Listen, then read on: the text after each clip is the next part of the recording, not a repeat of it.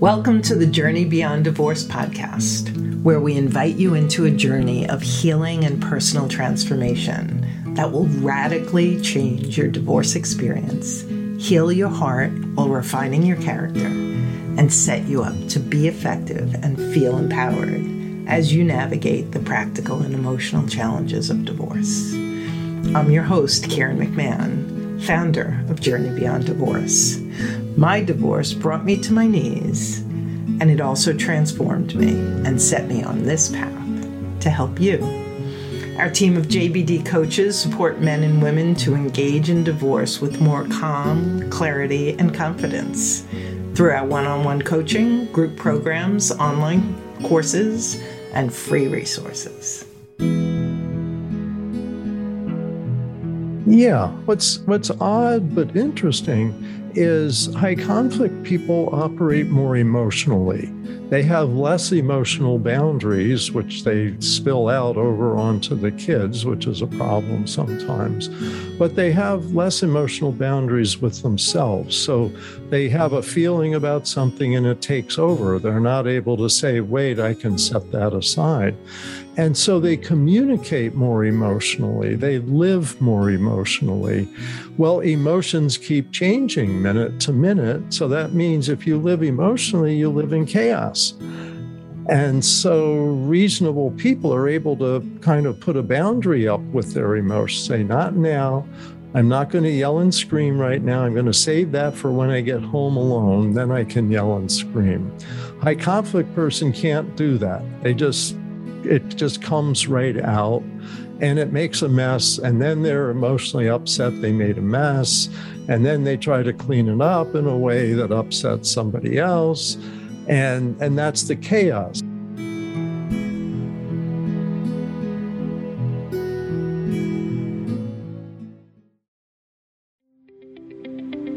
Embarking on the journey into the next chapter of your life after divorce is often met with a mixture of excitement and fear. Everything is affected. Transitioning home and career, managing your finances, parenting as a single mom or dad, and managing the emotions around step-parents in your children's lives. The world of online dating, reconnecting with who you want to be in this new chapter of life, and finding your passion, purpose, sensuality, sexuality, and so much more. Tune in as we speak to the experts in every area of post-divorce life and support you to enter and navigate it as an adventure with a growth mindset and a heart of possibility.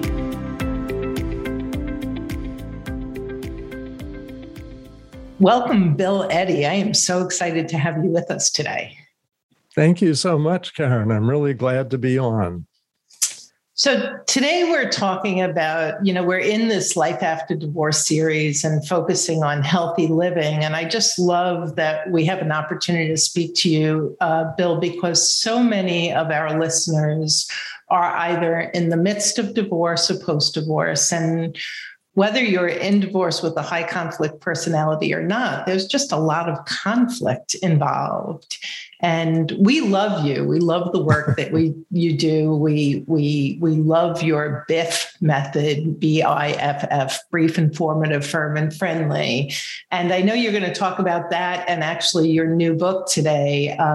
But before we dive into that, to just give the listeners a little bit of background, I'm so curious what drives a person like you to spend your life in the world of high conflict? Well, I kind of stumbled into it. So in the 1970s, I got a job as a school teacher, kindergarten teacher. And I did that for 4 years. But I really liked working with the children and parents together and more with the emotional issues and counseling. So I wanted to go into a counseling career.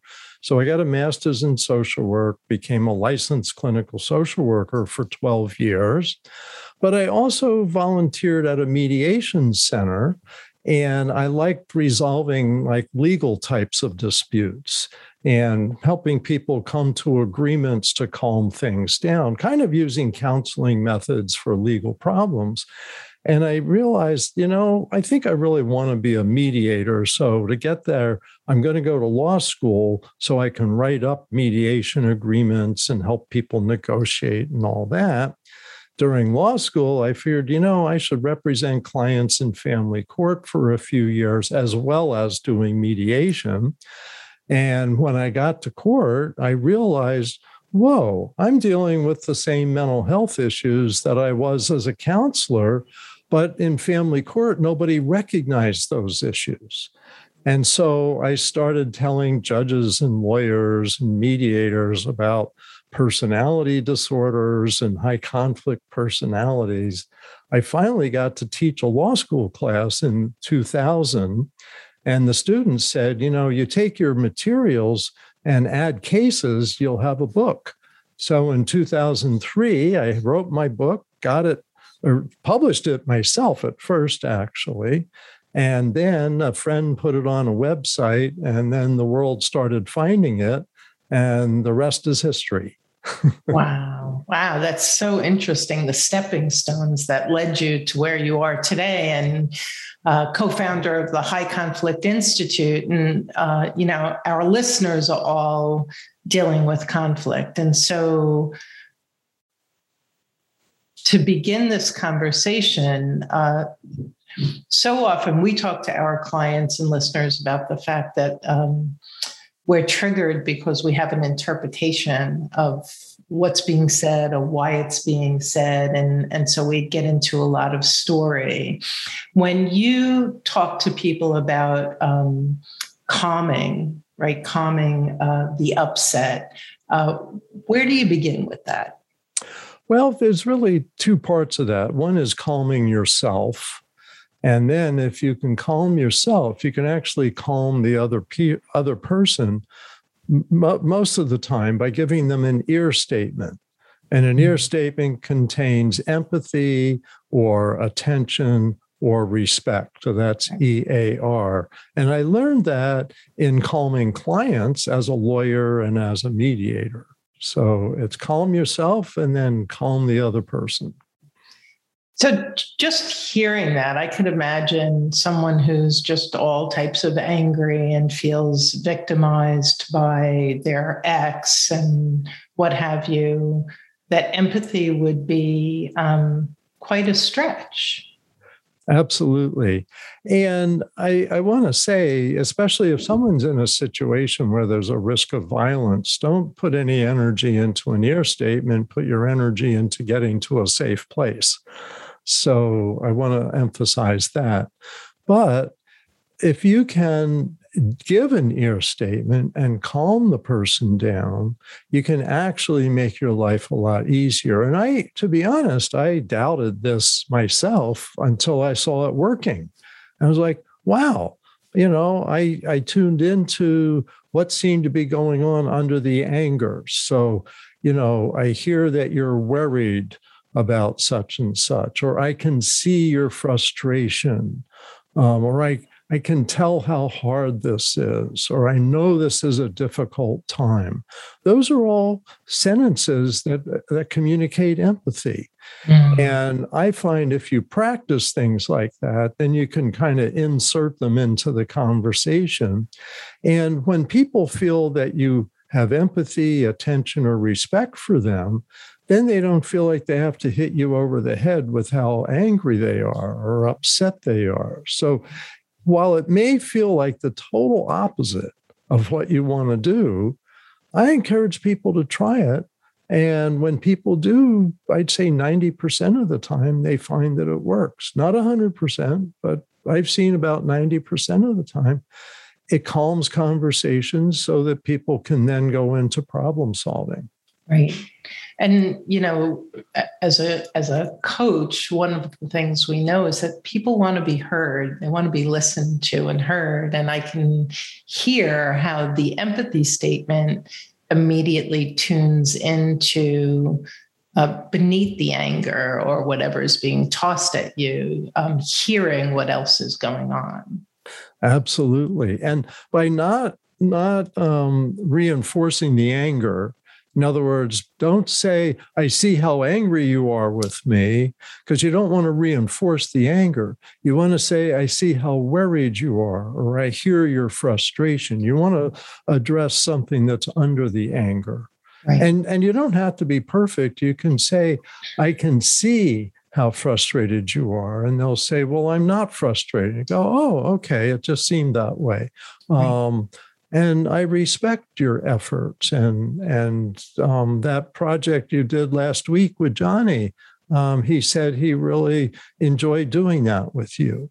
And so that's respect. Right. Or, wait a minute, I don't understand. Can you explain? Tell me more so I can understand your request. Someone's demanding, and you can say, wow, can you tell me more? I want to understand your request. It's not a request, it's a demand. Okay, I hear you. I hear your frustration. So go ahead and tell me what's going on. Right, right. And so your approach is inviting us to sidestep the fiery dart. Yes, sidestep the fiery dart. I love that. Yes. Yeah. And then come at it. And you're not saying agree with the person. You're not saying any of that. You're saying engage in the conversation. And I think this is such a hard thing to do, especially if you're fired up. And I know we'll get into that in a minute. But the goal here, for those of you listening, is to imagine that you're engaged in a conversation. The other person's in whatever level of conflict they are. And instead of jumping in the same way, you're sidestepping that hostility and you're engaging in inquiry.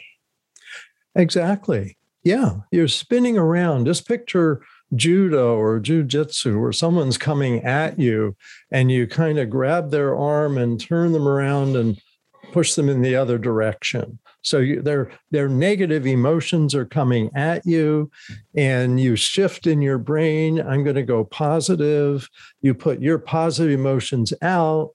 Emotions are contagious, and so it calms the other person. Right. And you have to be able to make that shift. And that takes self-training to some extent. If they read the book all the way through, they'll start thinking that way. And if they use the words in the book as examples, they'll train themselves. It gets easier and easier to do. Excellent. And again, the name of the book is Calming Upset People with Ear. Am I saying that correctly? Yeah. Which is the empathy, attention, and respect. And so it's interesting, Bill, when we talk to our clients, one of the things I always tell my clients is everyone wants to be heard and acknowledged. And when you acknowledge and validate, not necessarily agree, but acknowledge and validate the other person, it's almost like they begin to put their dukes down a little bit. And that's what I hear you saying. Yeah, that's it exactly. Because when they feel that you connect with their experience or recognize their experience or their feeling, or that you want to listen to them, or there's something you respect about them, that just, we find within 30 to 60 seconds, people significantly calm down. The hard thing is being able to make that shift in yourself. Once you do that, you can really influence the other person in a positive way. And I think that for those who are sitting there saying, screw him, screw her, they're just a big thorn in my side, I think the statement you just made is really important. There's that saying, what is it? You can be right or you could be happy.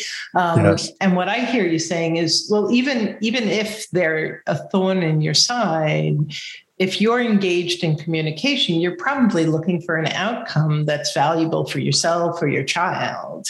Right. In other words, do you want to get what you want, or do you want to fight about this for 5 minutes?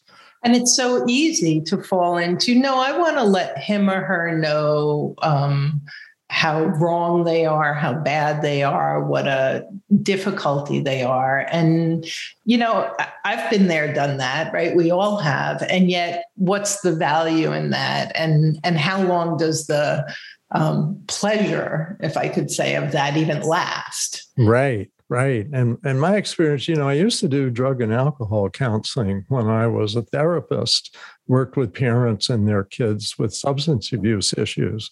And the idea that a cocaine high would, just be wonderful for about 20 minutes. And, right. And things don't go as well. And I think that people are looking for that venting high. Well, I'm going to vent on him and set him straight. Well, you're not going to change his opinion.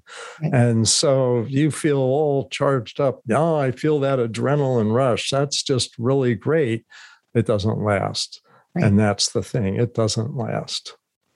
A story that comes to mind for me is I used to, my ex would call my child support my monthly extortion check. So there was a lot of conflict and hostility, and I had a lot of my own financial fear and scarcity mentality. And so I would maybe unknowingly, maybe not, like shame him a lot from month to month when the check didn't come through. And I don't know what caused me to do this, but I remember one month I said to him, I know you love the kids and you want to support them, and that finances are difficult on both sides of the situation. So anything that you could provide me at this time would be deeply appreciated. And I practically fell off my chair because he got me some money. I said, thank you so much. He said, no, thank you for your patience. I really appreciate it. And I was like, oh my goodness, look at that. You did it. You did ear statement. Yeah. And it was such a powerful, and I think that there were probably a lot of other areas in our relationship, co-parenting relationship, I could have and didn't, but that was such a powerful example that that surprised me and helped on that topic for us to really engage a little differently. Yeah, that's an excellent example. Yeah. And people are shocked to see the shift. And when it happens, it's like, wow, I'm going to do this again. Well, yeah. And so, one of the things I would love for you to touch on is so often when somebody comes at us with some kind of anger or conflict or hostility, we immediately jump into the ring. How do you avoid catching that person's tone and emotion? Well, I think, first of all, is recognizing, I'm catching their emotions, because emotions are contagious, are the amygdala in your brain, mirror neurons. When someone else wants to fight with you start fighting back even before you're conscious of it almost. But you can override that. That's like the prefrontal cortex in our brain says, no, that's not what's going to help here. What we need is something different. And that's where an ear statement comes in. But the other thing is to tell yourself encouraging statements, to tell yourself ear statements, like, it's not about me. It's about how upset he is. And I'm not responsible for his behavior, and I'm not responsible for how he thinks, because I'm not going to change it, and it's not worth bothering to try. So what you tell yourself can calm yourself, and then you can make an ear statement and calm the other person. Beautiful. Yeah. And doing this work, it really requires a lot of conscious attention. Yes. And I'm wondering if you even have some tips for people. Like, I have clients who have co-parenting meetings that are scheduled, or conflict typically happens during a drop-off or a pickup. And so what can someone do knowing that they're entering the arena, right? What can they do beforehand that might help them be more tuned in to that, I don't want to catch his or her emotion? Yeah. Well, what I find, and I actually call this like I've done a lot of high conflict mediation, and I go in telling myself, Bill, remember, it's not about you. It's about their frustrations with each other. Bill, you're not responsible for their outcome. You're going to help them, but they may or may not go in a good direction. And sometimes it's better if they go to court because one side is a bully, and I'm not going to help a bully, take advantage of the other person. So I call it putting on my armor. I also tell myself, often the issue is not the issue. Someone wants to be respected, and that's why they're arguing about their child support amount or about the schedule, that half hour on Friday afternoon, and who gets that. And so I can be more relaxed about that and help them look at proposals rather than going, oh my goodness, this is a crisis and I have to fix everything. Because when you come at a high conflict person, like everything's a crisis and you have to change them, right. Not only do you not change them, but you make your communication worse. Right. And so I've kind of learned. So I put on my armor beforehand, and then I don't take things personally. And while they're upset or one of them's upset, I can be calm about, okay, let's keep looking for solutions here. What's the next proposal? Instead of reinforcing arguments about the past. And by the way, that's an important thing, I think, for your listeners, is with high conflict people, try to focus on the present, not the past, because they will argue about the past forever. And you can't win that. Because they're stuck in their thinking, and high conflict people are stuck in the past. Right. Your listeners probably noticed that. Yeah. And there can be a lot of revisionist history, and you just go down the toilet together when you're dealing with that. Exactly. Yeah. So I love that you said don't take it personally. I think that oftentimes if you're married to a high conflict personality, you have a tendency to be a little bit codependent. And with codependent, we can be very sensitive. We can take things personally. And I've often had clients say, well, it's my wife. How could I not take it personally? And then you ask a couple of more questions and it's like, no, she behaves that way with everyone. So then if she behaves that way with everyone, then it's actually not personal to you. You do happen to be her spouse, but it's not personal to you. And so I love that idea that, and even the concept of, I'm going to put on my emotional armor, to me, it's like setting your head in your heart. It's like I'm walking into something that can often be a slippery slope into a not great place. And so I'm going to prepare myself. I'm preparing my head and my heart. I'm going to put my armor on. I'm going to remember not to take it personally. And I'm going to listen for what's beneath the demand or the request or the statement. Yeah. Yeah. And that really, it can calm you. What you tell yourself can calm your own emotions. And then you can be much more effective at actually calming the other person. I have one more trick, but I don't know that you want to have people tell the person about this. And that is that sometimes I just picture upset people as 5-year-olds. Because when I was a kindergarten teacher, I had, of course, lots of upset 5-year-olds. And what I learned is I just need to pat them on the head and redirect them. Johnny, we're going this way. Johnny, we're going this. Good, Johnny. Good, Johnny. And big Johnny isn't so different than little Johnny, is what you're saying. Exactly. But certainly don't ever tell the person that you're picturing them as a 5-year-old. Right. That doesn't go well.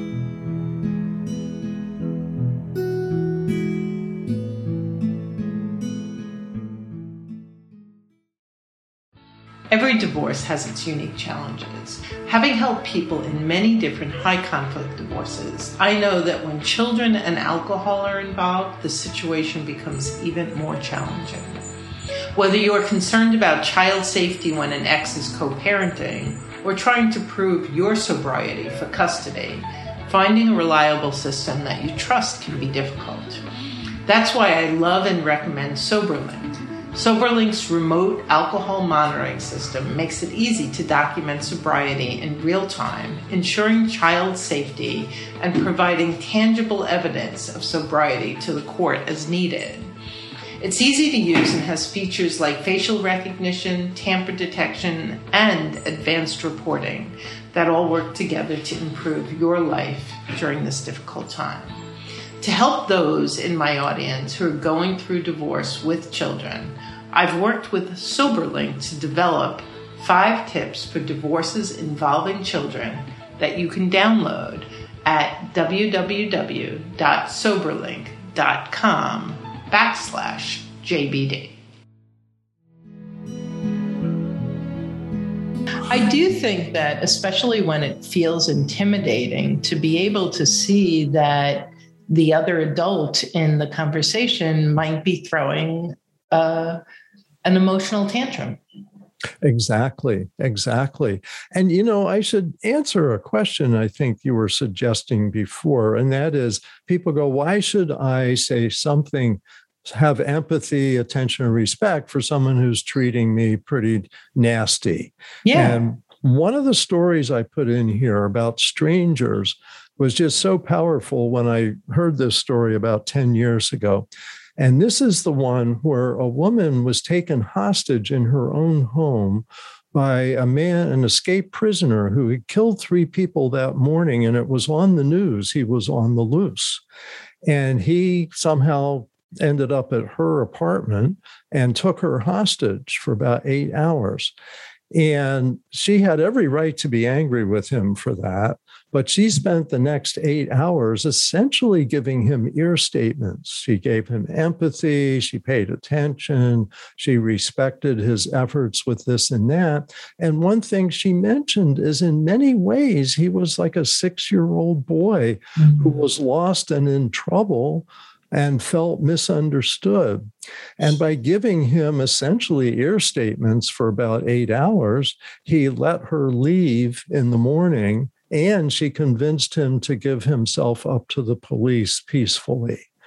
So it's an amazing story. It's near the end of the book about strangers. But whenever someone says, why should I have to be nice to somebody being mean to me?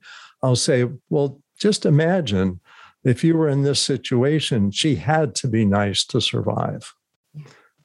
And I think that the value that you're describing of being kind, showing grace and mercy, perhaps, is that, especially if you're dealing as a co-parent, it's better for your co-parenting relationship. It'll certainly be better for your children.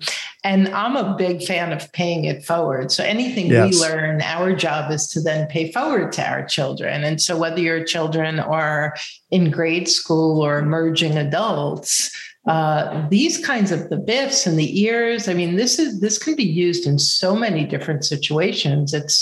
It's really giving our children such a gift to maybe do life better than we did in many ways.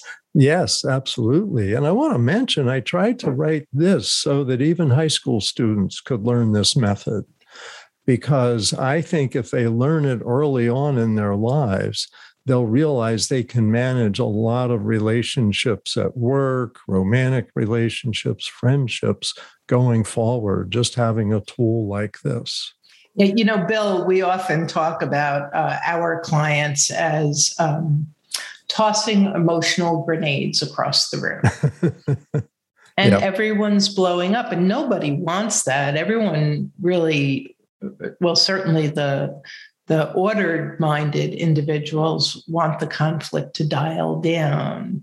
And I'm curious, because since you have so many different backgrounds, your psychological background, that whole concept that people with personality disorders actually are more comfortable in chaos. Can you just talk a little bit about that? Because I think that could really help our listeners too. Yeah. What's odd but interesting is high conflict people operate more emotionally. They have less emotional boundaries, which they spill out over onto the kids, which is a problem sometimes. but they have less emotional boundaries with themselves. So they have a feeling about something and it takes over. They're not able to say, wait, I can set that aside. And so they communicate more emotionally. They live more emotionally. Well, emotions keep changing minute to minute. So that means if you live emotionally, you live in chaos. Yes, right. And so reasonable people are able to kind of put a boundary up with their emotions, say, not now. I'm not going to yell and scream right now. I'm going to save that for when I get home alone. Then I can yell and scream. High conflict person can't do that. It just comes right out and it makes a mess. And then they're emotionally upset they made a mess. And then they try to clean it up in a way that upsets somebody else. And that's the chaos. So if you live driven by your emotions as an adult, you're going to have a lot of chaos. And I think that seems to be what's happening. That's a big difference between high conflict people and reasonable people, is they have a harder time reasoning. Reasonable people have better emotional management, and that really makes a big difference. So you said that really interesting. I was under the assumption that they were more comfortable in the chaos, and maybe they don't even know what they're more comfortable in, but just that the chaos is all they know because living in the emotional turmoil is all they experience. I would say they're more familiar with chaos, and that they would like you to be upset too, so you can feel like they do, and Right. they don't feel as alone.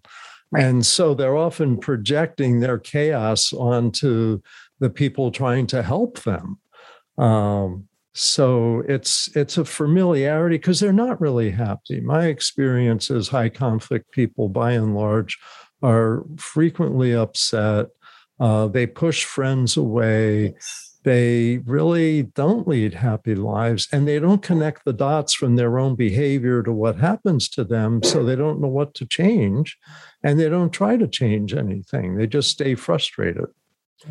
And if a tool like this can help you, the listener, supply your children with an approach to mom or dad that would invite some type of relationship with that high conflict person, then that ends up being a win-win. Yeah.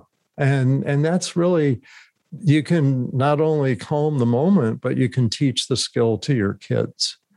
And the first example I have in the book is a mother and son who's going back to school at 7 years old after being away all this time. And his best friend now has a new best friend. And so at first she says, well, don't worry about this, Joey, you'll find another best friend. And he's like frustrated by that.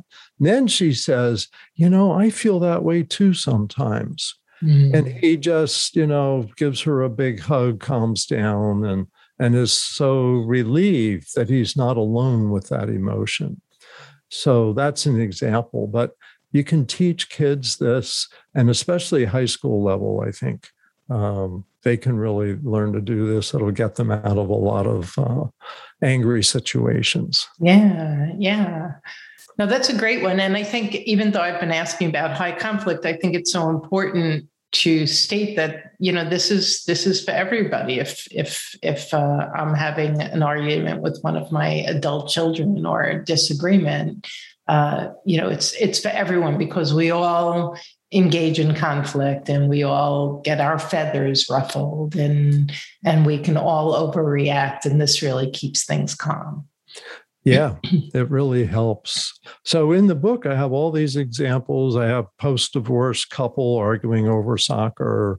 I have a father and teenage daughter arguing over a camping trip. And at any time, you can turn the conversation around. And that's the key. And, a lot of times we talk to clients about reflective listening and not responding until you're certain that you understand what the other person said. This is a little different. Can you kind of compare, contrast that so that that's clear? Yeah, this goes a little bit beyond reflective listening, which is a good skill to have. But reflective listening reflects back what you've heard. So if somebody says, I'm angry with you for being half an hour late, and you say, okay, what I hear is that you're angry with me for being half an hour late.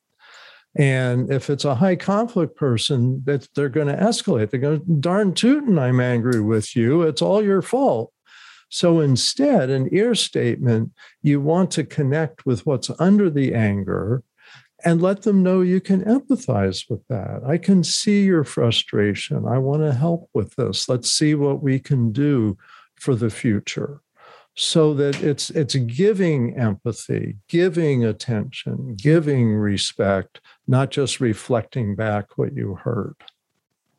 Right. And I think that what I'm hearing in that is you really have to let go of being the right one. Because yes. What's more important is resolving the problem. So you think I was intentionally doing X, Y, and Z, and that's the slippery slope. No, I wasn't. Yes, you were, and that whole thing. Whereas this is really just focusing on what triggered the other person, acknowledging it, and moving the conversation in a more productive way. Yeah. Yeah, you're not just reflecting, you're moving forward. That you're saying, let's look at what we can do. I hear your frustration, or I respect your concern about that. And so you're giving. You're not right. Just leaving them there and saying, okay, I heard you. Right. And the attention piece, like you've given us a couple of examples for the empathy. So when you say attention, I heard you say earlier, like, tell me more about that. What would be a couple of other attention statements? That I will pay attention to your concerns. If you're having a meeting with your ex and you say, I want to understand your concerns on these issues. So let's take turns or whatever you're going to do. But the message is, I'm going to listen and I'm interested. Right. Tell me more is so easy to say. That's one of my favorites, because if I don't know what else to say, I'm going to say, tell me more. And while they're telling me more, I'm starting to understand maybe where the problem is between us. Right. And so if the attention statement is more along the lines of tell me more, run the respect statements by us again. So it really depends on what's happening. So you can say, I respect your relationship with our daughter. I remember I have one high-profile client, and we figured out her ex had a lot of narcissistic traits. And I said, sprinkle your conversations with the word respect. And she did. So whenever I'd say I respected something about him, he calmed down. She said it was amazing. But think of something. In other words, that project you did last week, or, congratulations on your promotion at work. Or I respect your concern about the summer schedule. Things like that. So it's really situational, what you see that you can respect. But it doesn't hurt to think ahead to things that you can say that may be respectful. And a lot of people talk about narcissists these days, and respect is often a word they just love to hear, because usually no one really respects them anymore because they're acting so narcissistic. Right. And the opposite of that is like what I did with my ex when I shamed him and guilted him for the way he behaved, instead of thanking him and inviting him. In many ways, we're inviting the other person into their best selves. And I think that one has to tell me what you think about this. Keep their expectations in check. Like you only have control over what you can do. And so I'm hearing that if I were using ear statements with my adult children, with my ex, with whoever else I have any conflict with, at a bare minimum, I am feeling good about the way I'm showing up, and I'm doing my part to invite ease and resolution through that conversation. And that's as far as my control goes. Yes. And you're absolutely right. People feel better after they give ear statements. They'd tell me, you know, what I said to him was such and such. And he just didn't quite know what to do with that. But I felt so good because I didn't get hooked into the argument. I didn't throw mud back. Right. You know, I just threw the mud away. Right. And so it's, and like you said, the best self. I find high conflict people, even, let's say they're 90% high conflict, but there's that part of them that you can work with and cooperate with. And this focuses on that part. Yeah. And so for those listening who aren't dealing with high conflict, but they are dealing with really tender topics, whether or not we're going to medicate our child who's been diagnosed with ADHD, or whether or not we're going to allow our child to do something maybe in the religious realm that's very triggering, right? And parents have different opinions. Even in situations like that, the topic is so triggering. And can you just speak to that for a moment? Yeah, I think you have to prepare yourself when you know you're heading into a high conflict topic. And because when you're caught off guard, you can often say a lot of stuff before you realize you're saying a lot of stuff. And that's, to me, is really kind of preparing yourself. Another thing is, if you're going to have a difficult conversation, is practice with a friend or a family member. I do a lot of consultation, and I do role play consultation via Zoom or even over the phone. And people find it really helpful because they say, now I have some words I can use. I couldn't think of the words I could use, and I have some confidence. And so I think practice with this whole method, really practice. If people read the whole book, they'll hear so many ear statements, they'll start to come a little more automatically.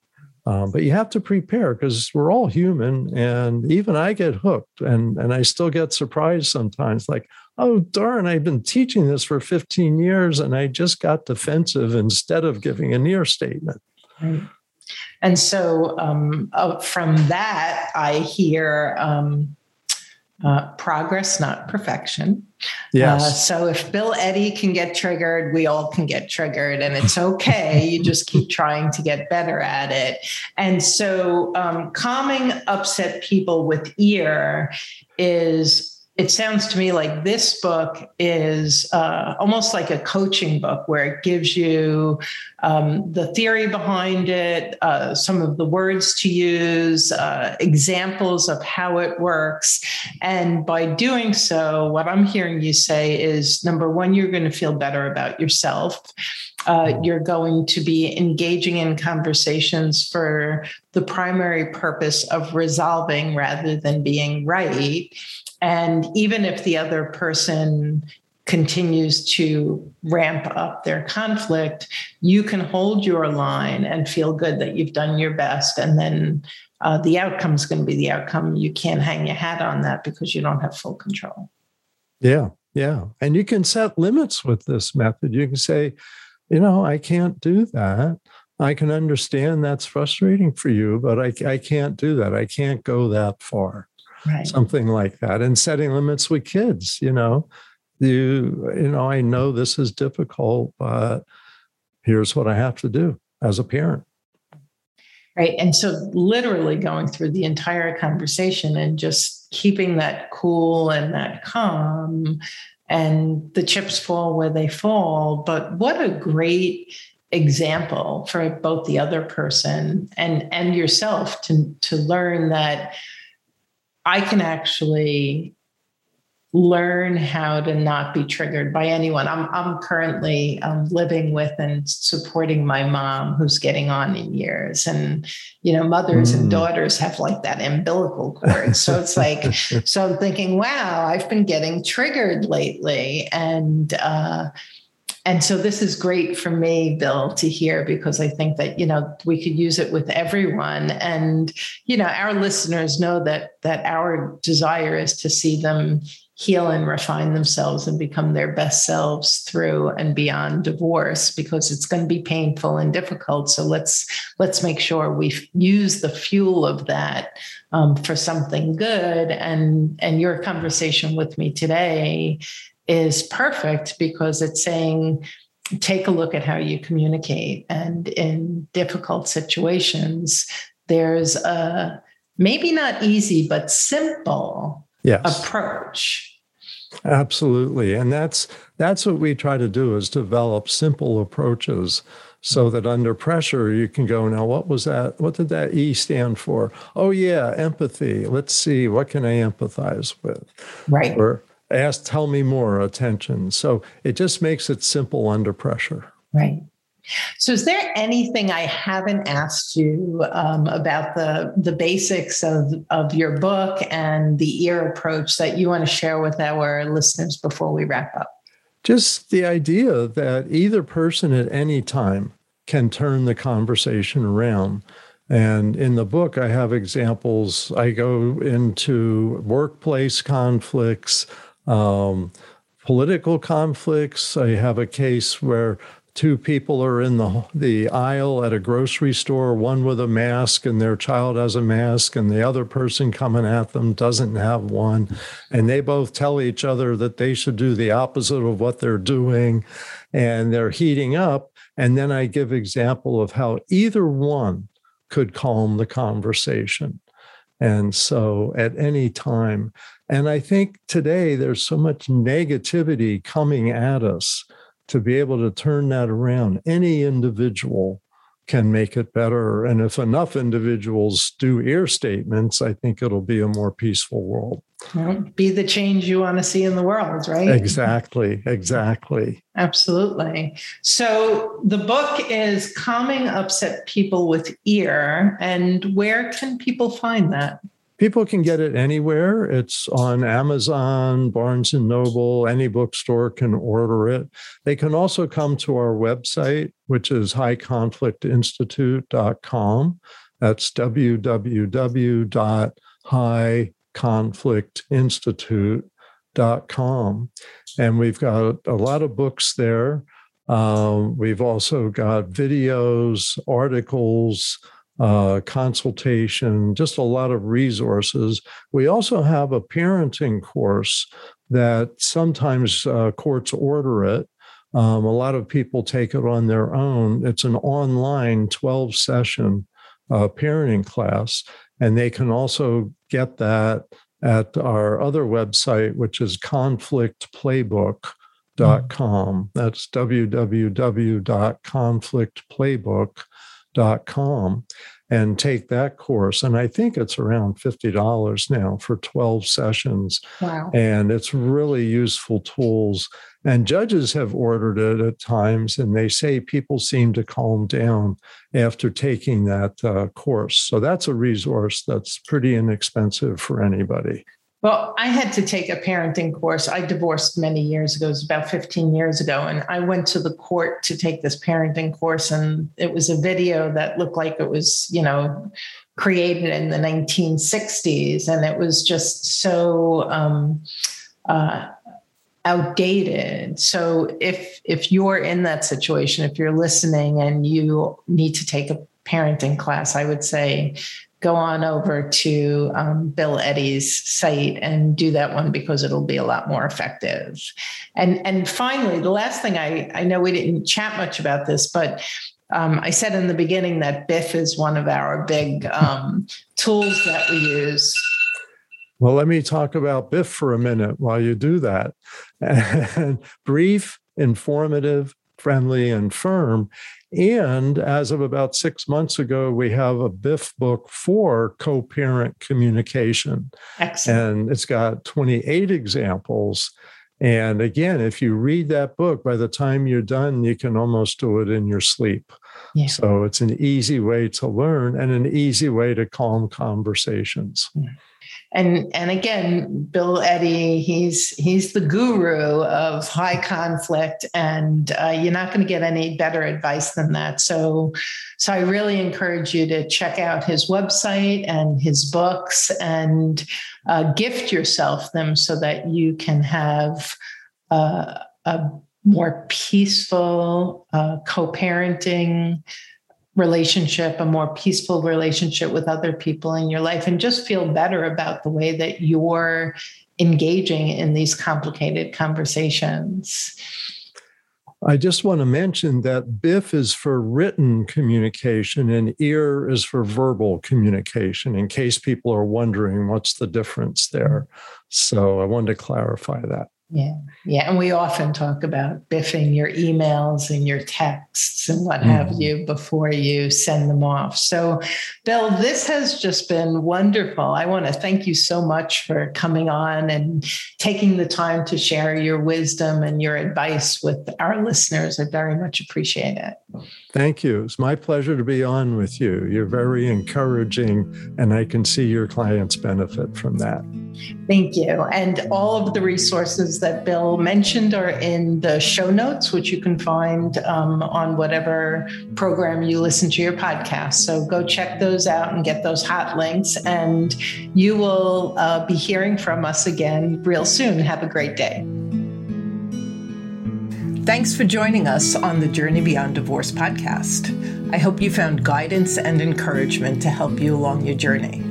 If you like my podcast, please take a minute to subscribe and leave a review on iTunes. You can also visit us at jbddivorcesupport.com, where our team of coaches support both men and women through our one-on-one coaching, group programs, online courses, and free resources. Stay tuned for our next episode, and I'll talk to you soon.